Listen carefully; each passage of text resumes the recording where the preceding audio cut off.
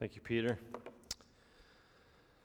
We're continuing in the book of Exodus here and moving along. So Exodus has, I think, 40 chapters, so we're getting to the end of chapter 24 today, and we'll see how we progress. So this is a pretty significant chapter or section in the book of Exodus, and so we'll see as we go along why, but I encourage you to be attentive to God's word today. And let's pray actually for God's help in that. Our Father, we need your help. We ask that the Spirit would give us ears to hear, give us hearts that are soft, that we would be convicted where we need to be convicted, taught where we need to be taught, comforted where we need to be comforted. That you would do your work through your word in us. Help me to speak in a way that is faithful and accurate to your word. Pray this in Jesus' name. Amen. Kids are funny sometimes when it comes to their sense of self-confidence. I don't know if you've ever seen this, but sometimes you'll have a kid who doesn't feel confident to enter a room with 5 other kids. It's just terrifying to them, right? Or you can have a kid who suddenly loses all confidence that they have the ability to walk another step, right? Like they just can't do it. It's impossible to walk another step. They lose that sense of confidence. Other times, though, it's flipped, right? And they have this overabundance of confidence. They think they can throw together a recipe from scratch and make some gourmet muffins, and somehow they have all the knowledge and skills needed to do that. Or they'll look at you and be like, I bet you $100,000 million that I can beat you to the front door in a race. And you're like, where did you get that idea? That you're that fat? You're 3 years old, and you think this is strange, right? They have this overabundance of confidence. And this kind of overconfidence is a bit like what we see today in the book of Exodus from the children of Israel. They enter into an agreement with God and say, okay, let's agree. In this agreement, God has obligations and they have obligations. And in their overconfidence, they think that they can keep their end of the agreement. But it's not just little kids and the Israelites that are overconfident. It's often you and I. We tend to be overconfident when it comes to our ability to be good enough. We overestimate our ability to live according to God's commands. We overestimate our ability to withstand temptation. And what we need and what this text gives us is a wake-up call that gives us a realistic view of ourselves and of our desperate need for Jesus. So let's dig into this text. What we have in this section is a kind of covenant ratification or inauguration ceremony.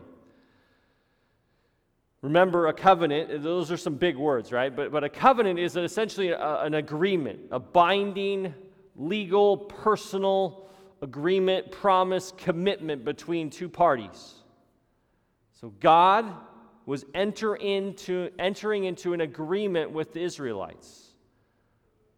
He was committing himself to a relationship with them, a relationship that would involve promises and pledges and commitment. And this isn't the first time we've seen a commitment in Scripture, or a covenant in Scripture, and it won't be the last, right? We saw a covenant with Noah back in Genesis. We see a covenant with Abraham that's instituted in Genesis 12, and then again in 15. We see a covenant eventually with David, and then finally we end up seeing the new covenant, right? All of these agreements, promises, covenants were common in Scripture. It was a way that God related to his people. And they were not uncommon in ancient times either. Often, especially between a king and his subjects, they would enter into a covenant, and the king would make these guidelines and outline an agreement that his subjects would have to live by. And that's some of what we see here, is a king, namely the living God, making a covenant with his people. Perhaps the best parallel in our day to a covenant might be marriage, and we even talk about a marriage covenant at times, right? It's a solemn, binding, deeply personal, legal agreement and promise between two people, right? Similar to what we're seeing here. And here in Exodus, the living God, Yahweh, has chosen Israel. He has brought them out of slavery in Egypt. He has led them to Mount Sinai through the desert, and he has given them his law, and now they are kind of making it official. God is sealing his relationship with them as his people. That's the point of all this. God having a relationship with his people. That's the point of a covenant. It's showing how can people live in relationship with God. That's the question, and that's the point of a covenant. How can we live in relationship with God? And that should get our attention, right? Because that's a big question. Okay, if there's a God, how can I live in relationship with him? How can I relate to him, in other words? So, as we walk through this passage, keep that in mind, that the point of all of this is headed towards how can I live in a relationship with God? How can I relate to him? He exists. How can I relate to him? And this covenant and all that surrounds it in this section is going to help us think through that, okay? So we're going to look at 4 points. Number 1, covenant conditions. Number 2, covenant commitments. Number 3, covenant consequences. And number 4, covenant communion. So lots of C's today. Number 1, covenant conditions. What are conditions in a covenant? Covenant conditions are kind of, here are the stipulations, the conditions that you need to keep in this agreement. Within this agreement, there are obligations that you have, right? So what are the obligations on behalf of Israel? What were the things Israel needed to do in order to keep this covenant and live in relationship with God? And in a sense, that's what God's been laying out over the last 3 chapters, right? The last 3 chapters since chapter 20 has been a lot of law. Okay, remember the 10 Commandments, chapter 20, and then chapters 20 through 23 were all of these different commands, case law, and so forth, right? Showing the Israelites, here's how you're to live as my people. And those were all part of this covenant, these covenant conditions. If you're going to live in relationship with me, here's how you need to live, right? Here in chapter 23, the last half of the chapter that we're looking at here, God's simply taking this, all of these commands, and applying it to the future. And he's saying, listen, I've given you all these commands, and the conditions of the covenant are, if you're going to live in relationship with me, when you get to the promised land, you got to obey all these commands. That's what he's saying here. Look at verses 20 through 22. This is chapter 23, verse 20. It says, "Behold, I send an angel before you to guard you on the way and to bring you to the place that I have prepared. Pay careful attention to him and obey his voice. Do not rebel against him, for he will not pardon your transgression, for my name is in him." And then verse 22, "But if you carefully obey his voice and do all that I say, then I will be an enemy to your enemies and an adversary to your adversaries." Do you see the call to obedience? So he's saying, in order to keep my covenant and live in relationship with me, when you get to the promised land, you got to keep obeying me. All the laws that I've given, you're to obey. There's a mysterious figure in this passage as well. You might have noticed this angel, literally the word means messenger, right? This angel is a bit mysterious, right? Clearly, an angel represents God as a messenger for God. But there are certain phrases in here that sound like this angel might actually be God himself, right? You see this angel either for pardoning or forgiving sin or not, right? That's a divine quality or prerogative. And then you even see this phrase, my name is in him, right? And then we're to obey his voice. In a sense, this sounds like this might actually be God himself in some way.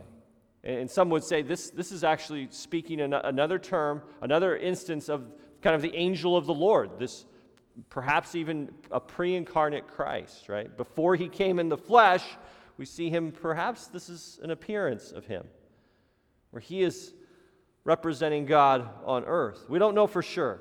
It's interesting, but this angel is a rather mysterious figure. But the emphasis through the rest of so those first couple of verses there emphasize this call to obedience. If you're going to keep my covenant, when you get to the promised land, you obey my words. You obey the words that come through this angel messenger of mine.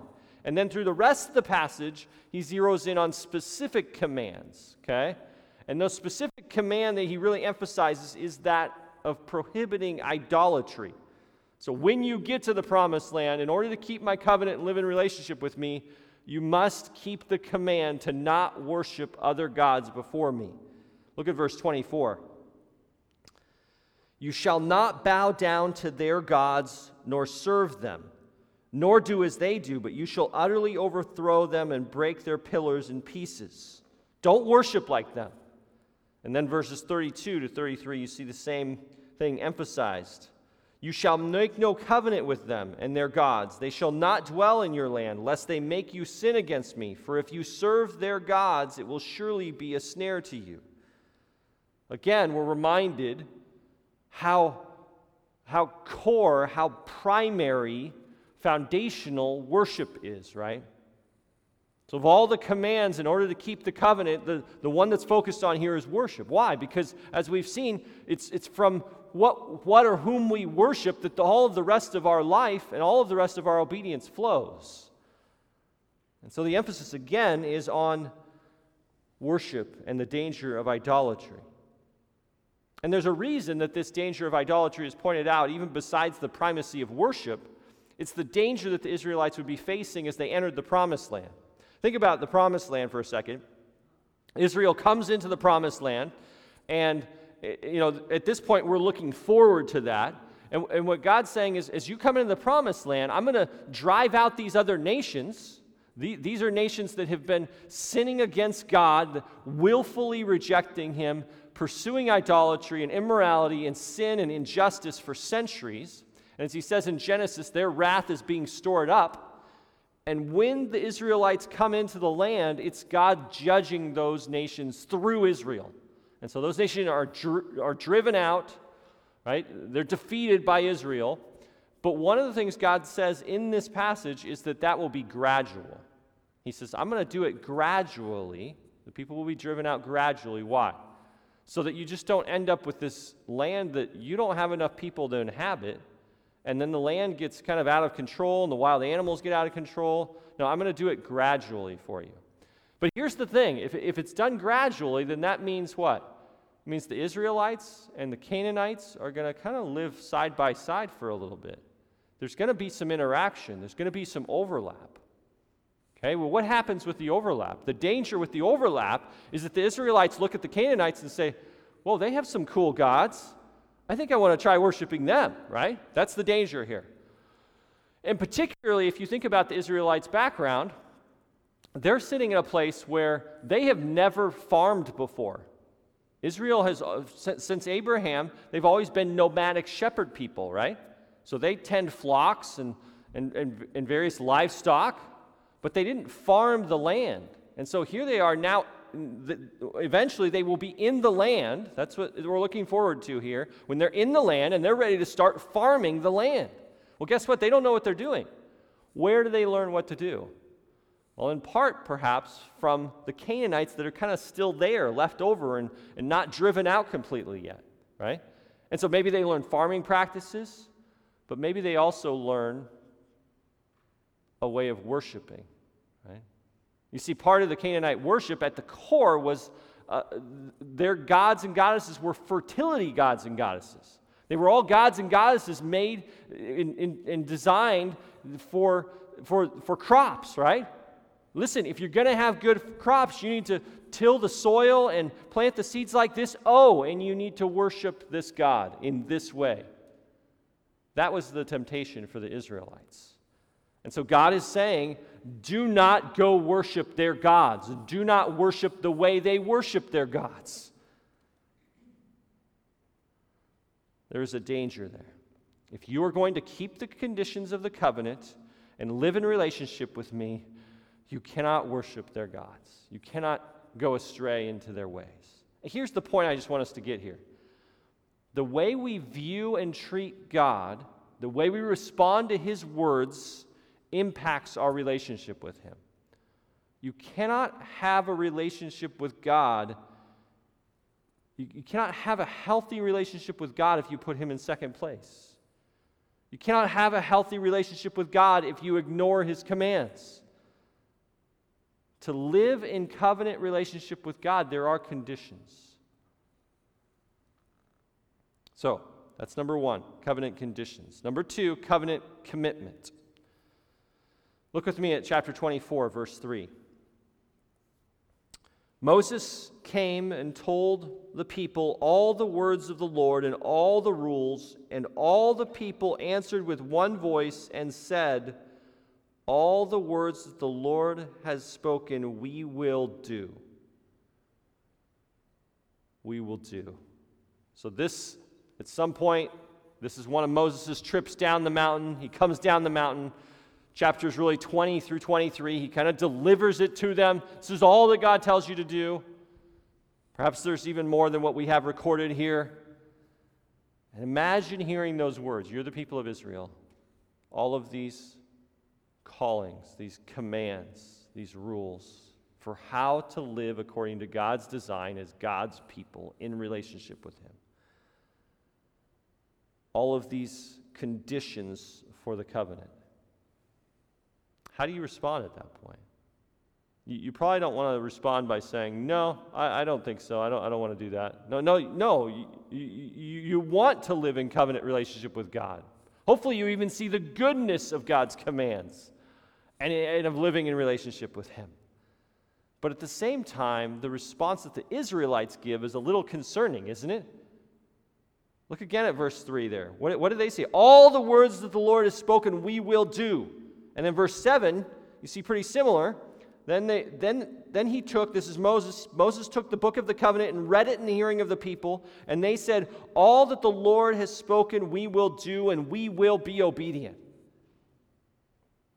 I think this is where we get into the overconfidence, isn't it? Yeah, we'll do all of it. We will be obedient. I promise you. I think what takes us back a little bit is our knowledge of Israel's history, right? Like, if you've read your Bible, you know that it's actually the rarer times are the times when they actually did obey. The default ended up being disobedience and idolatry in Israel's history. In fact, a couple chapters later from this, we're going to see them turning into idolatry almost right away. Or you think of just a few decades later, and you have the description of the judges, where it says that everyone did what was right in their own eyes. So this promise, we will do all that the Lord has spoken, we will obey, it rings rather hollow.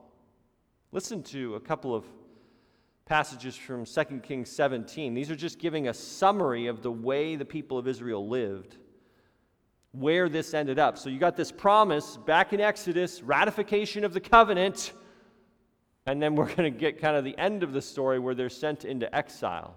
And you see how different their commitments are than how different that is than what actually took place, how they actually lived. 2 Kings 17, starting in verse 6. In the 9th year of Hoshea, the king of Assyria captured Samaria, and he carried the Israelites away to Assyria and placed them in Halah and on the Habor, the river of Gozan, and in the cities of the Medes. And this occurred because the people of Israel had sinned against the Lord their God, who had brought them out of the land of Egypt from under the hand of Pharaoh, king of Egypt.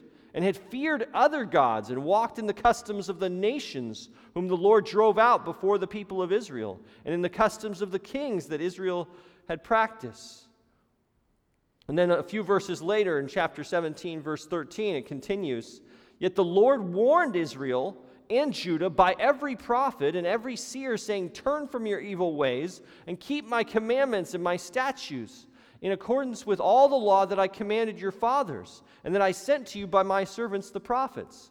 But they would not listen, but were stubborn as their fathers had been, who did not believe in the Lord their God. They despised his statutes and his covenant that he made with their fathers and the warnings that he gave them. They went after false idols and became false, and they followed the nations that were around them, concerning whom the Lord had commanded them that they should not do like them."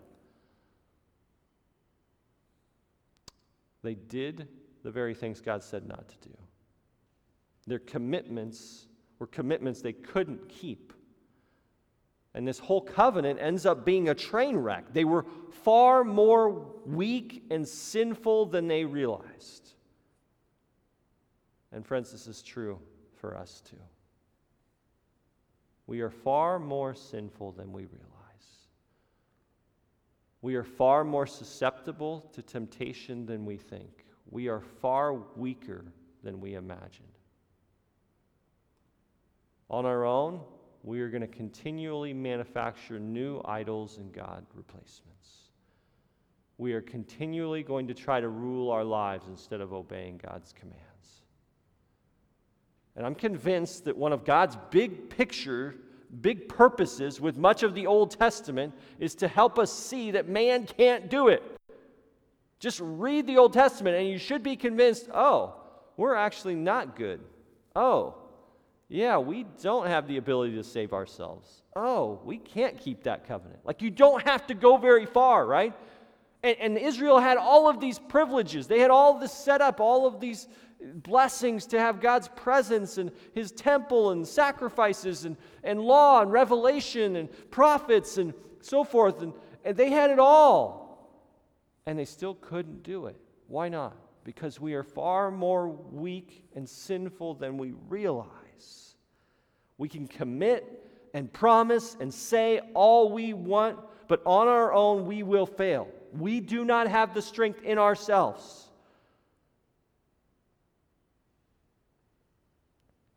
We are far more sinful than we realize. So that's number 2, covenant commitments. There's not a lot of good news yet, is there, huh? We have covenant conditions, which are high standards, right? To obey and worship God alone.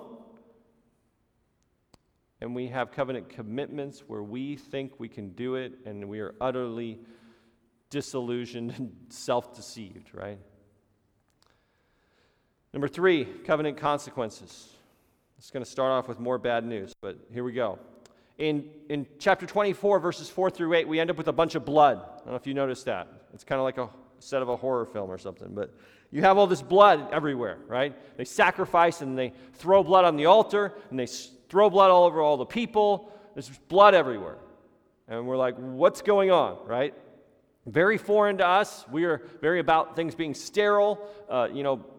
Butcher places are far away. None of us have been to them, or maybe very few of us. What's going on? And what's being described here is the sealing of this covenant. So in verse 6, you have the blood being thrown on the altar. So they sacrificed all of these animals, and then half of the blood is thrown against the altar. Okay, then verse 7, notice what's in the middle here. In the middle here is the reading of the book of the covenant, the conditions, what the people are pledging to obey, their obligations, right? And then verse 8, the other half of the blood seems to be thrown on the people. Okay, so you have blood thrown on the altar, all the conditions and obligations, and then blood thrown onto the people. Okay? Now there's a couple of things that may be going on here. Clearly there's some symbolism involved, right? And that's what we want to key in on. On the one hand, this may be some purification going on. A sense that the people were being purified from their sins so that they were ready to enter into this covenant relationship. Okay, that's one possibility and potentially part of what's going on. But I think there's more here. I think what we see here parallels what we see in other covenant ratification ceremonies. It's a little bit similar to what we see in Genesis 15, where we see a covenant ratification ceremony with Abraham. In that case, God's entering into this covenant with Abraham, and he calls on Abraham to cut these animals in pieces, and then the glory of God's presence goes through the middle of these pieces. And what's being communicated there is, whoever breaks the covenant, whichever party in the covenant breaks the covenant, the curse for breaking it is to be cut in half like these animals. Okay? I think that's some of what's going on here.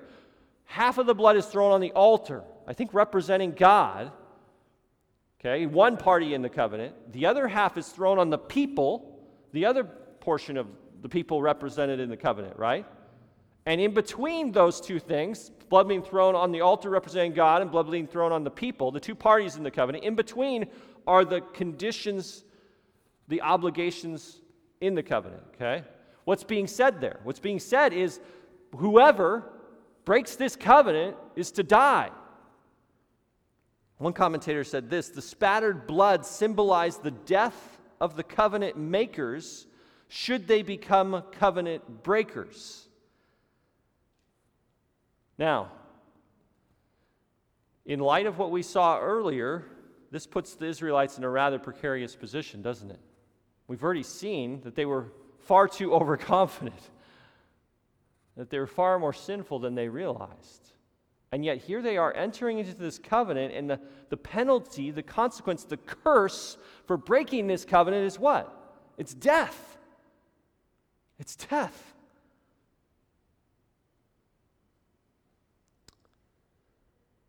Yet even within this ceremony, there is a solution. Notice, in the ceremony, there's an animal that dies, whose blood is shed instead of the covenant parties. It's a clue that the Israelites are going to need more sacrifices, and there will be more sacrifices, bulls and goats and lambs who will die to purify them and make atonement for their sins and their failures to keep the covenant. In fact, that ends up being built into the covenant, right? There are lots of regulations and laws that we're going to see that have to do with sacrifices. Why? Because the Israelites wouldn't keep that covenant perfectly. They would fail at it, so they would need the sacrifices of atonement that would pay for their sins and failures to keep the covenant. Yet the truth is, as the book of Hebrews says, the blood of bulls and goats can never take away sin. And that's where this covenant begins to fail. Blood and bulls and goats can never take away sin. No priest can live forever to keep offering sin. We needed a priest who could live forever. We needed a sacrifice who would be the once-for-all sacrifice that could actually take away sin. And guess what? That's what we have in the new covenant in Christ. We have a better covenant, a covenant sealed with blood, with the blood of Christ. Because only the blood of Jesus Christ can actually purify us. Only His death can absorb the curses we are under for our failure to keep the covenant. You can go read more in Hebrews chapters 9 and 10, but what we find there in Hebrews 9 and 10 is that Jesus is a better high priest, a better sacrifice for a better covenant. As Paul says in Galatians, Christ redeems us from the curse of the law, the curse for breaking the law covenant, by becoming accursed for us. He keeps the conditions we could not keep. You see, some of us are still trying to establish and live out our relationship with God under some form of the old covenant. We still act like we're in the old covenant, where we have to be good enough and keep enough commands in order to have a relationship with God, or in order to keep that relationship with God, or we will lose it completely and come under the curse. Let's be honest.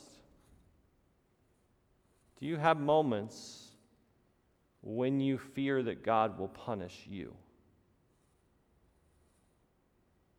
When you fear that you've sinned too much and He's going to bring down His wrath on you.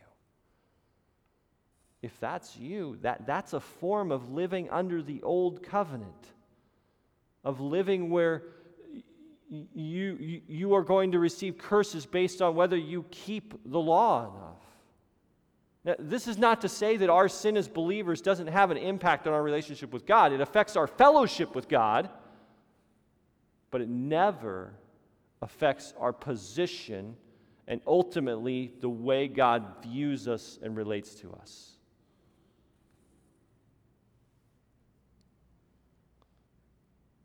If you're still trying to establish your relationship with God through the law, I want to invite you to surrender and give it up.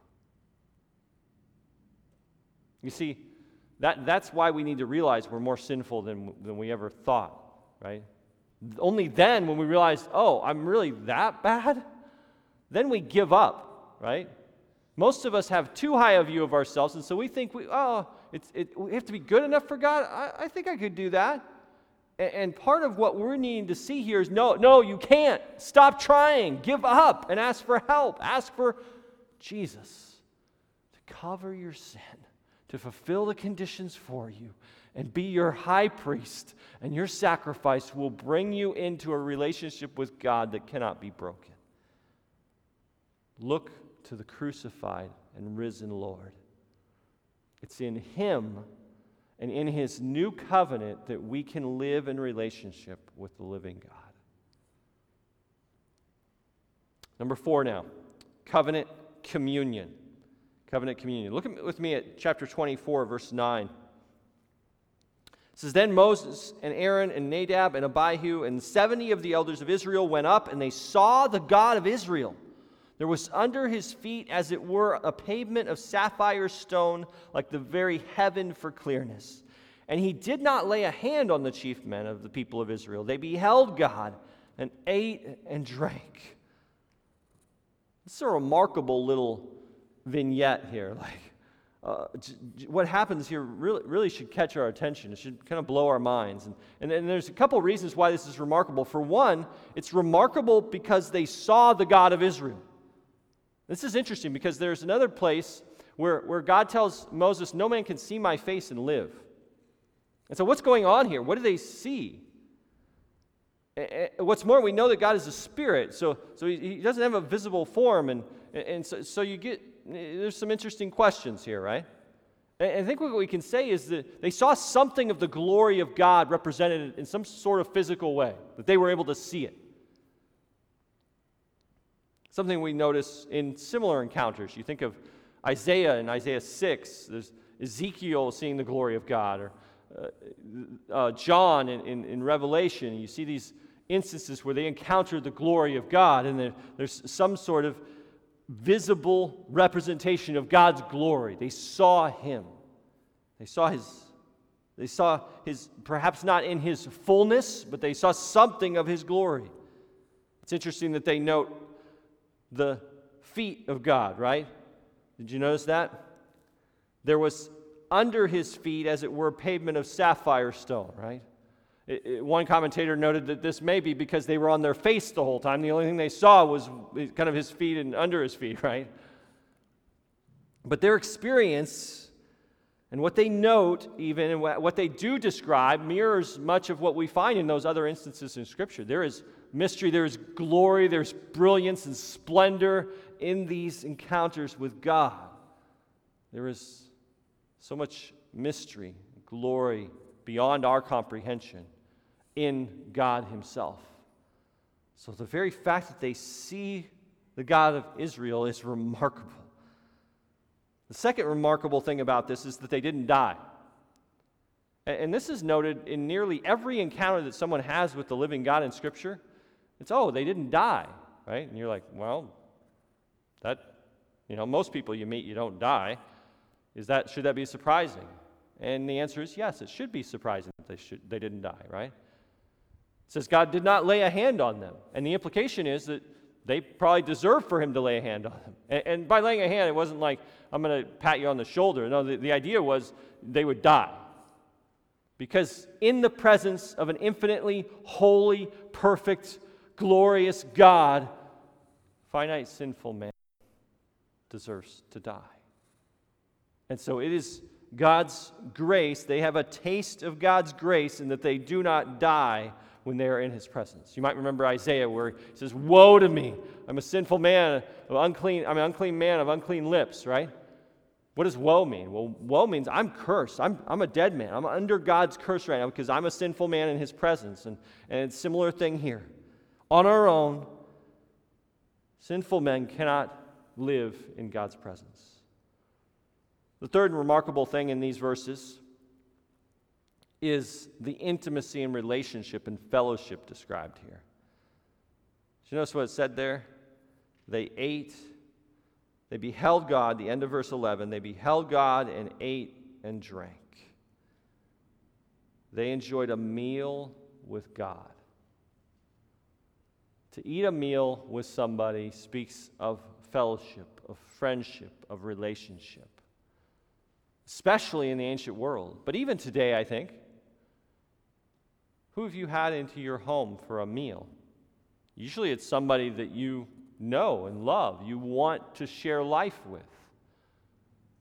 Or at least you want to try to begin to share life with, right? And so you open your home and you have them at your table and you invite them for a meal and you serve them and you laugh and you talk and you share life together. That is what God's doing with these men here. He's welcoming them into his presence, into fellowship, into friendship with him. That should astonish us. Remember, weak, sinful, finite men being welcomed to a meal by the living, holy, glorious, infinite God. What we see here is actually a shadow, a pointer to what we are participating in today. Do you remember Jesus' words at the Last Supper? This cup is the new covenant in my blood. You see that kind of echoed in this passage at the end of verse 7? I'm sorry, not the end of verse 7. Verse 8. Moses took the blood and threw it on the people and said, "Behold the blood of the covenant that the Lord has made with you." And Jesus institutes the new covenant. He said, "Behold," says, "this cup is the new covenant in my blood." And his blood brings us near to eat a meal, to feast with, to enjoy fellowship and intimacy and friendship and relationship with God in a new and better covenant. So if you are in Christ, here's what you need to recognize today. You have been welcomed to the table permanently. You get to live in the presence of and enjoy a relationship with your Lord. Your sins are covered and washed away. You are forgiven. The conditions have been kept. The curses have been borne by another, and you are welcomed to a meal. You get to enjoy fellowship with your God. That's what we're tasting of and enjoying together in the presence of God today in the Lord's Supper. Would someone grab me a set of the elements? Peter, maybe you could. I forgot to bring one up. But if you are not a Christian,